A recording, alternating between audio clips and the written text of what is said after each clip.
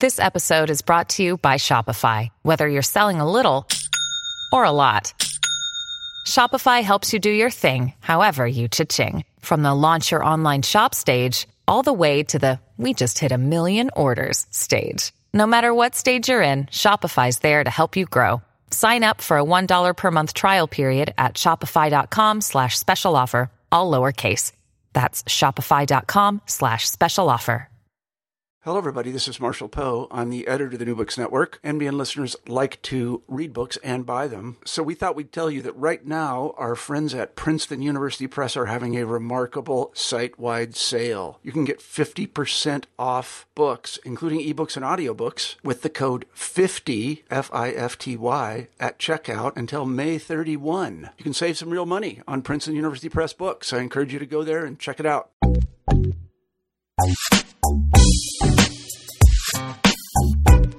Hello and welcome to New Books in Technology. I'm your host, Jasmine McNeely. Well, it is 2014, and in the U.S., you know what that means, right? That's right, midterm elections. So for the next couple of months, we can expect to be bombarded with political ads on TV, the radio, and most certainly now the internet.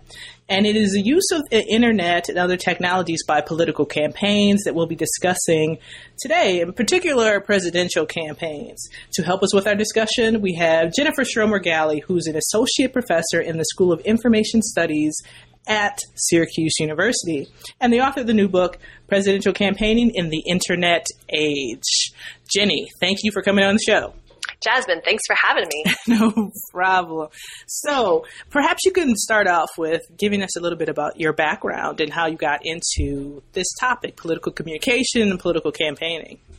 Right. Good question. So here's a fun fact. I studied Bob Dole's website in 1996 for my master's thesis. So I've been thinking about how political campaigns are using the World Wide Web and social media basically since campaigns began thinking about using the World Wide Web and social media for their campaigns. The book came about kind of serendipitously. You know, there's one of those things, wouldn't it be nice to write a book? But time and daughters and things like that get in the way and make it a bit challenging. But in 2008, the editor of this series asked if I would be interested to write a book. And in 2008, of course, this was just, in fact, I'm trying to remember, early 2008 was when the big battle between Hillary Clinton and Barack Obama was playing out on American television stations and, on Facebook and on the World Wide Web. And the editor at the time, Andy Chadwick, said, we really need a book that actually looks historically at how campaigns have been doing this work of campaigning online. And I completely agree with them. I keep seeing these articles and claims made about how Barack Obama was first at, amazing revolutionary fundraising and first at amazing revolutionary organizing of people through social media. And having looked at campaigns in 1996 and 2000, 2004, there's no question that Obama did pretty remarkable feats using social media, but he wasn't the first. In many ways, he was standing on the backs of giants. And so there's a story I felt needed to be told there to help kind of set and contextualize, I think, what it is that the Obama campaign was doing in 2008 and 2012. Okay. All right. So you said a historical examination. Why a historical examination? Well, because it looks across these 5 election cycles. So, I spent time looking at 96 and then 2000, 2004, 2008, and 2012.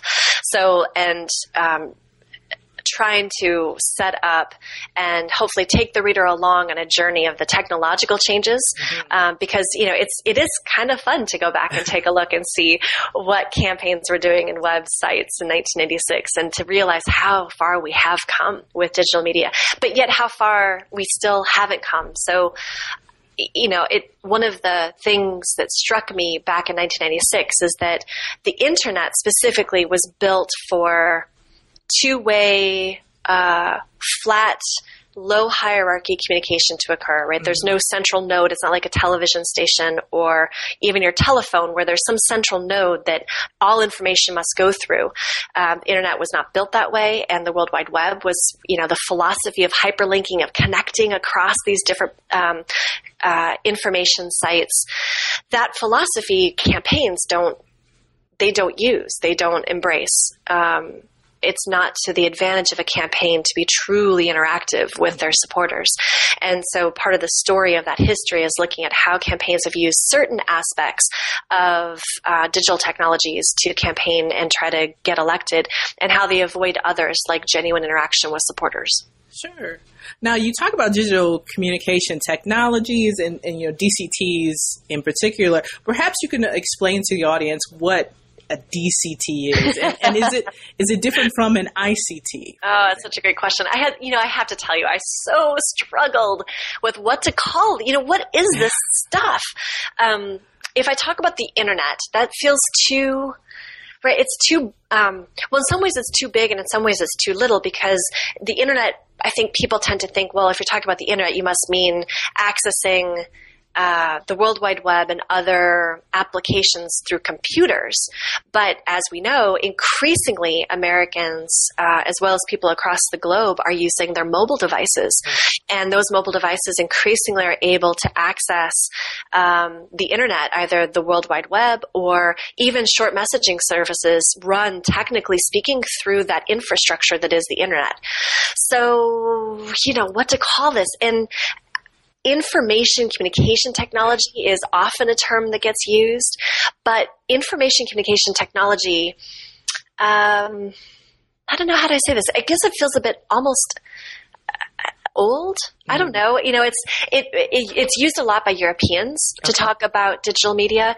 But what we're really talking about here is digital media, right? I mean, it's not only the World Wide Web, but it's also, YouTube, it's all the streaming media that are now available to people. The podcast that people are going to be listening to of this, right, is a streaming medium, and it's a digital medium. So at the core, it's kind of about the digitalness. But yeah, it's a tricky thing. So I ended up using the term digital communication technologies to try to connote this broader set of devices and technologies that all are connected through the internet, but somehow, are bigger than the internet. I don't know. It's tough. What do you think, Jasmine? Should I use a different term? I don't know. No, I was just struck by the use of DCTs that I hadn't encountered it before. I'd encountered, obviously, ICT, but not DCT. And I think it's great. And the way you explained it is very useful for other people. Now, we talk about DCTs. What were the promises of DCTs for political campaigning? Well, yeah, there's always lots of hope, right? And I would like to say that I'm a hopeful person, that there are, again, the infrastructure, the affordances of digital communication technologies flatten hierarchies, enable user-generated content. People can be co-equally producers and consumers of content. In theory, we have greater opportunity to make decisions about the information we are exposed to. We have greater power to find information that we seek. So, the idea is that there's almost like a little de-democratization of the spread of information and access to it. And also participation, right? So I can create, I can connect, I can really use digital technologies to find other people like me, to organize, to coordinate. So those are some of the hopes, right? So you get this sense that there will be greater emancipation, greater democratization, more ordinary people, more involved in the political process. And I really want that to be true, I must confess. And there are avenues where I do think it's true, but I don't think presidential campaigns are the place to look for that kind of emancipatory participation. Political campaigns, the purpose of a campaign is to win. And that winning, of course, means trying to target and find supporters and getting them involved in the campaign and encouraging them to get their friends involved in the campaign, has a lot to do with raising lots of money to be able to sustain the campaign. But at the end of the day, it's about finding and targeting the right people, giving them the right message, and then turning them out to vote on election day. Mm-hmm. That's what campaigns are about. And ideally for true democratic participation, the ordinary people, those supporters who are being connected to or connected with by the campaign, they should have some voice.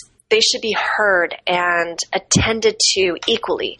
And I don't think most campaigns have the resources, energy, or willingness to genuinely listen to what most ordinary people have to say. They listen. So what I found, for example, in 2012, campaigns use Twitter as a quick way to message test. Mm-hmm.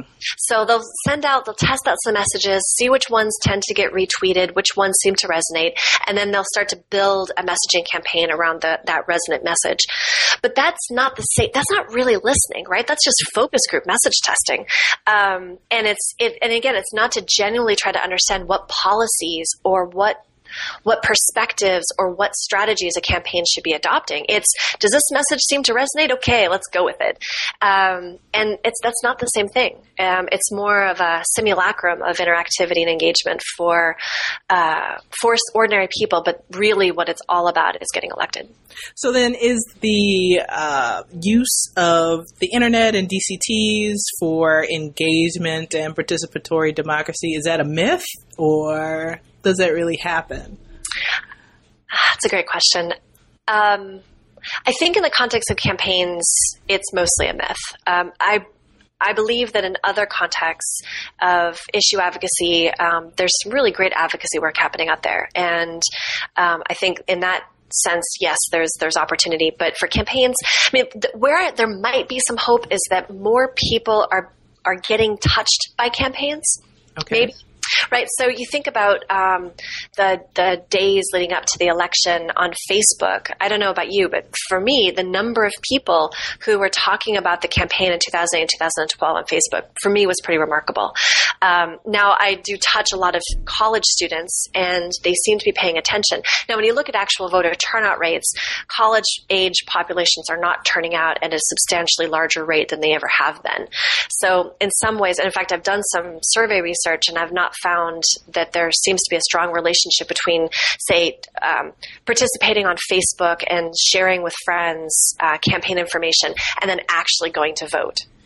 So there may still be a bit of a disconnect on that action of voting, but there may be more attention that gets paid. And, the research is pretty clear that if more people pay a little bit more attention, that's still better for our democracy, because getting more people involved and caring a little bit more means that over time they might end up eventually more likely to vote and more involved, right? It kind of that escalation of involvement over time, and that we can hope for.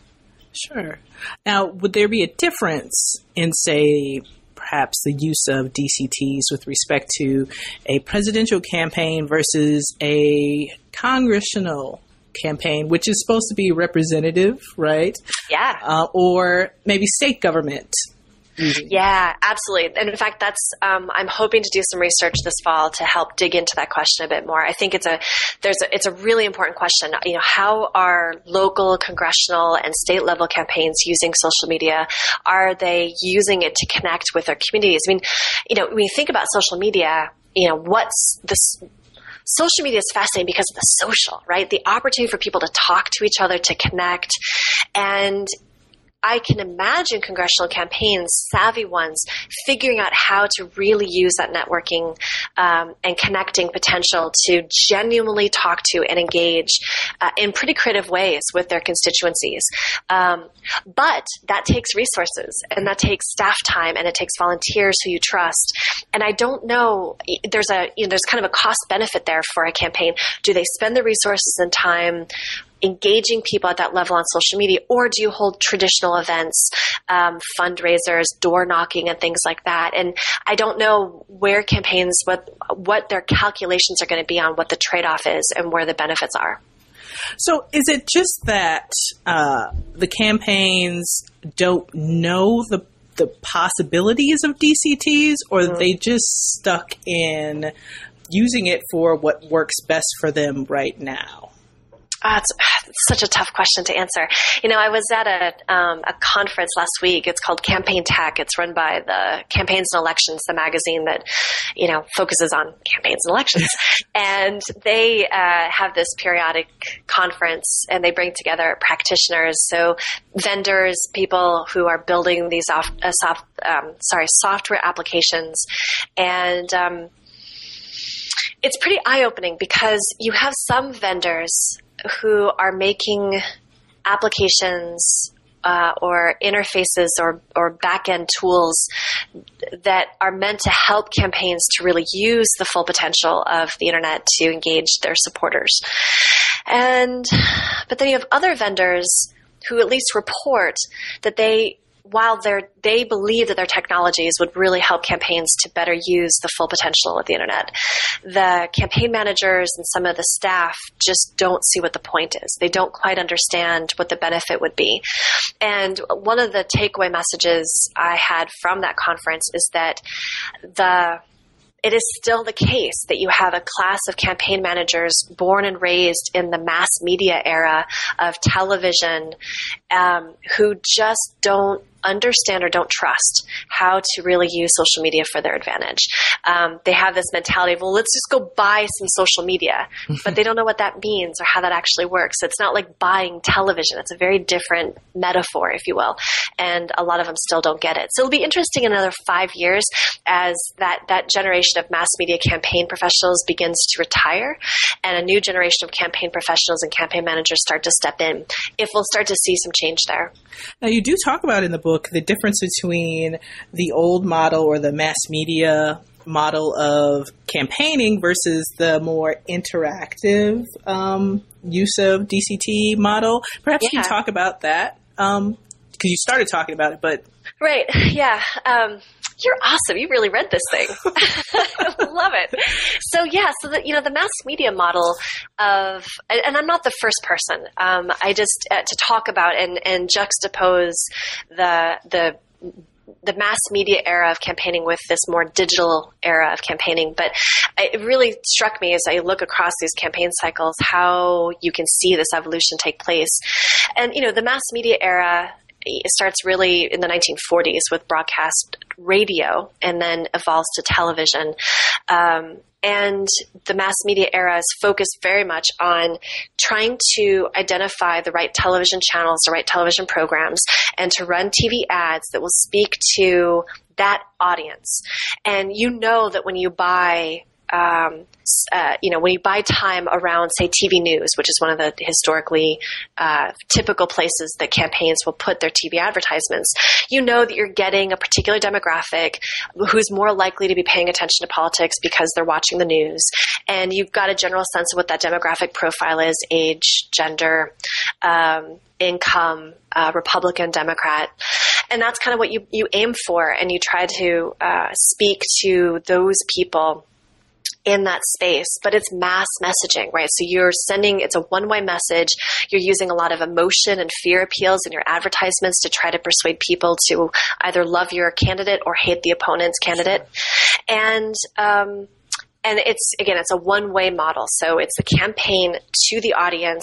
Audience is passive recipients of those messages. And that's the affordance of the technology. That's what TV and mass media does. And it does well because it allows you to broadcast your message. So you can reach a lot of people very quickly, in theory.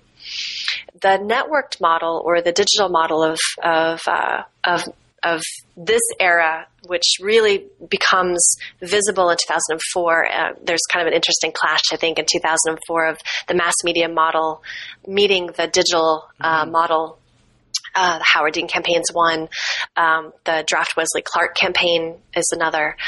But that digital model really shifts the channels of communication, right? So that opportunity for the audience now to become a user and to be able to send messages back through the channel to the campaign.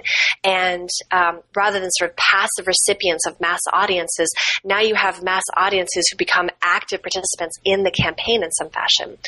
And the whole work for campaigns, I think, over the past 5 election cycles is trying to figure out how to go from this passive audience who is receiving your mass media television advertisement to thinking about and harnessing I don't know how to put this, taking and using the technologies of the internet and all these different communication channels to engage ordinary people in the work of campaigns while still controlling them enough to make sure that your message is clear, that your volunteers and those supporters are doing the work that you need them to do, so that they are involved and invest in the campaign, but their involvement and work is ultimately benefiting the candidate. Sure. Which is a huge challenge. So I use this idea of controlled interactivity as the metaphor for thinking about how campaigns are opening enough to make it feel like people can be involved. So you get these, campaigns. Mitt Romney's campaign in 2008, for example, had this, creative video, a testimonial about why you support Mitt, or Joe the Plumber, again, also in 2008, the John McCain campaign, when the whole brouhaha around this guy, Joe the Plumber, who was at a campaign rally for McCain and began challenging Obama. Joe the Plumber became this icon that the McCain campaign used and invited people to create their own I'm Joe the Plumber McCain advertisements.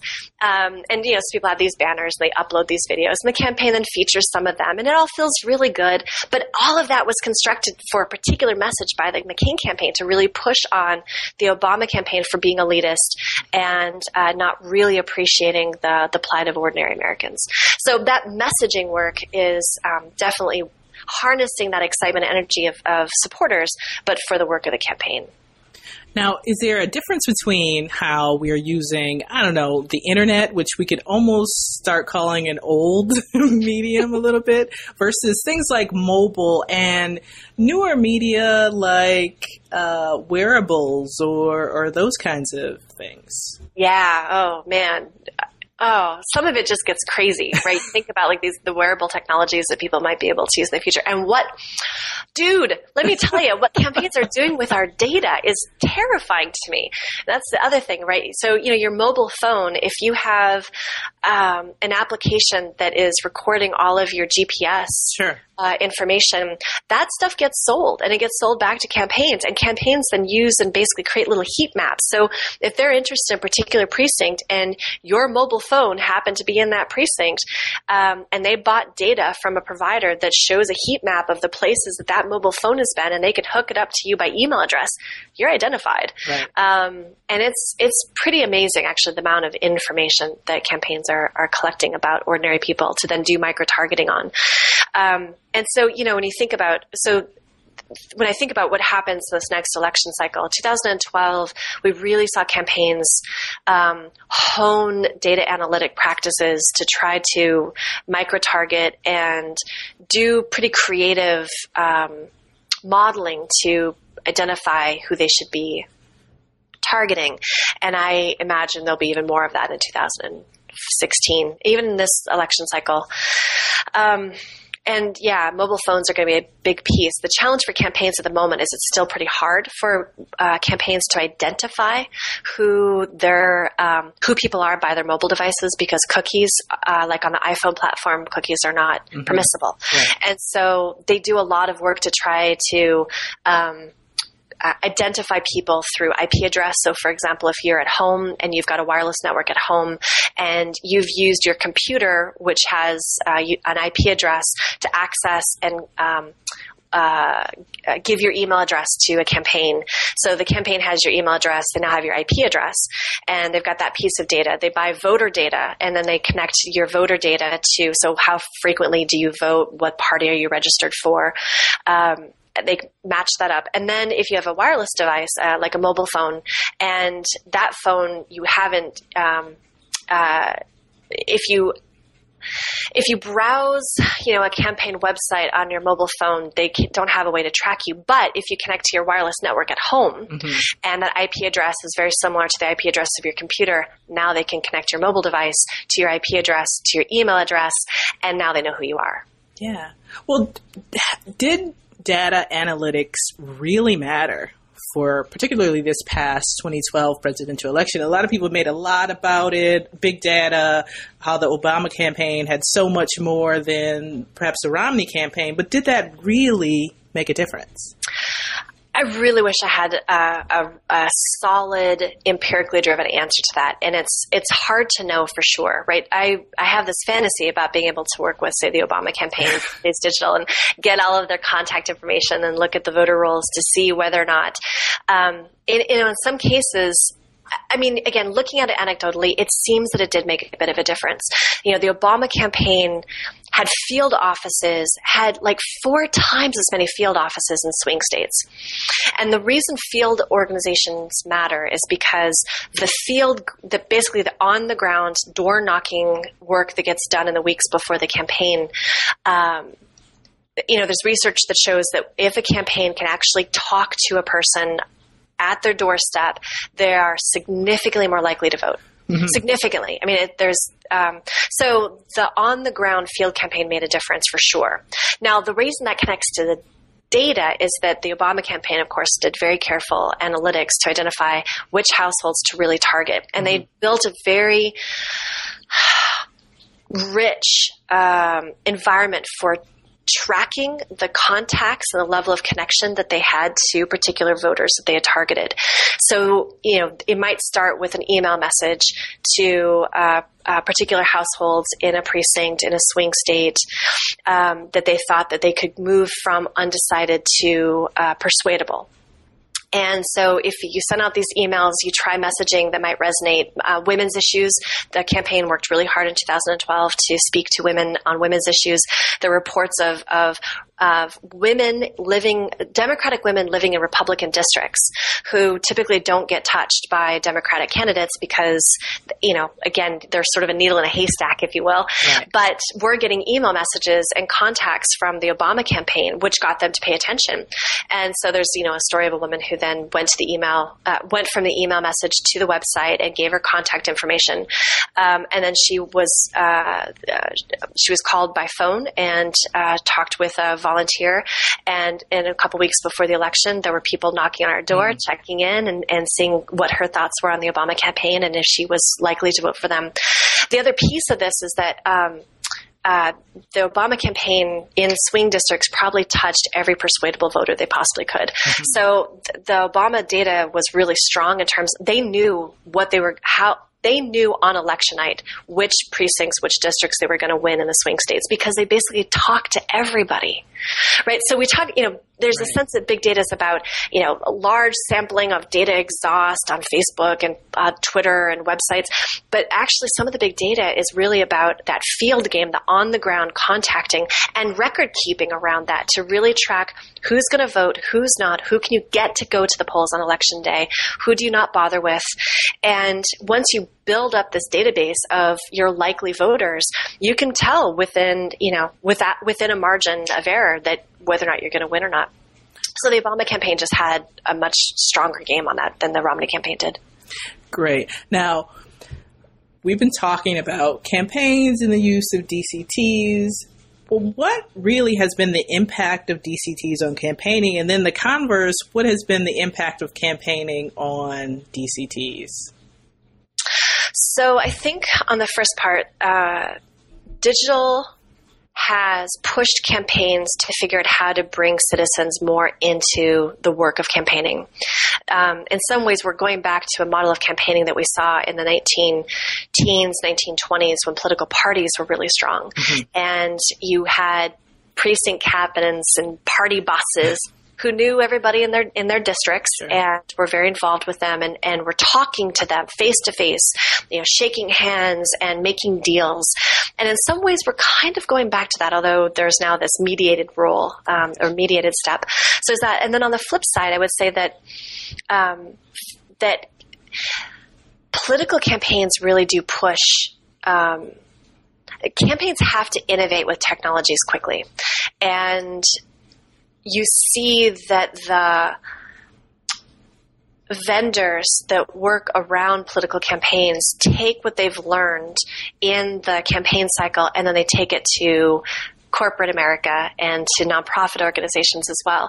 So they take the strategies and tricks they've learned through digital campaigning and bring it to the marketplace. So, there's been a crop of startup companies, right, that started with campaigns that now are independent enterprises. And I do think you see some interesting innovations with campaigns. I mean, Facebook and Twitter, for example, now have offices dedicated to politics, right? Okay. So there's 12 at Twitter, 12 Facebook political staff members down in Washington, D.C. And, their job is full-time thinking about how to innovate Facebook so that it will be better useful to campaigns. Because, why? Because Facebook makes a lot of money off of campaigns. Great. So for the listeners, what should they take away from this? What's the takeaway from your book? Or if you had to describe your book in a short blurb, what would you tell them? Obama wasn't first, and these presidential campaigns are not democratizing. Great. So what's next, Jenny? Well, right. I'm planning, as I said, to think about some work on this off-season presidential election cycle. So I'm looking at congressional and governor's elections and trying to understand more how it is at the down ticket level these campaigns are using social media and thinking about what to do for 2016. I am hoping to do an update of the book to add a 2016 chapter. And in that process, to go back and look at 2012 again. I have to tell you, it was really hard to write 2012 after it happened. It was much easier in some ways to go back and look at 96 and 2000, 2004, and 2008 because you have that bit of distance and certain things stand out. They sort of stand the test of time.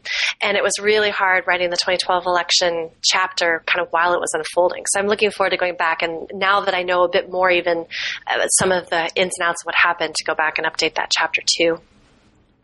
So those are some of the things that are next, but continuing to definitely live in the world of political campaigns and the internet.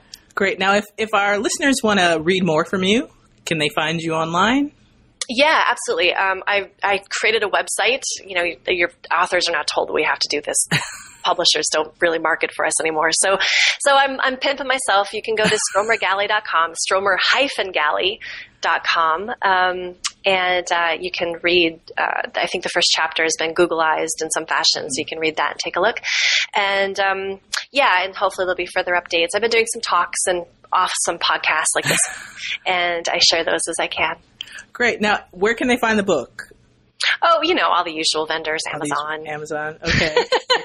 Oxford. I'm sure Oxford, my publisher, would love it if I actually sent some people to the Oxford website. But don't tell Oxford, but it's cheaper on Amazon. Well, Jenny, thank you very much for coming on New Books in Technology. I've been your host, Jasmine McNeely. Have a good week.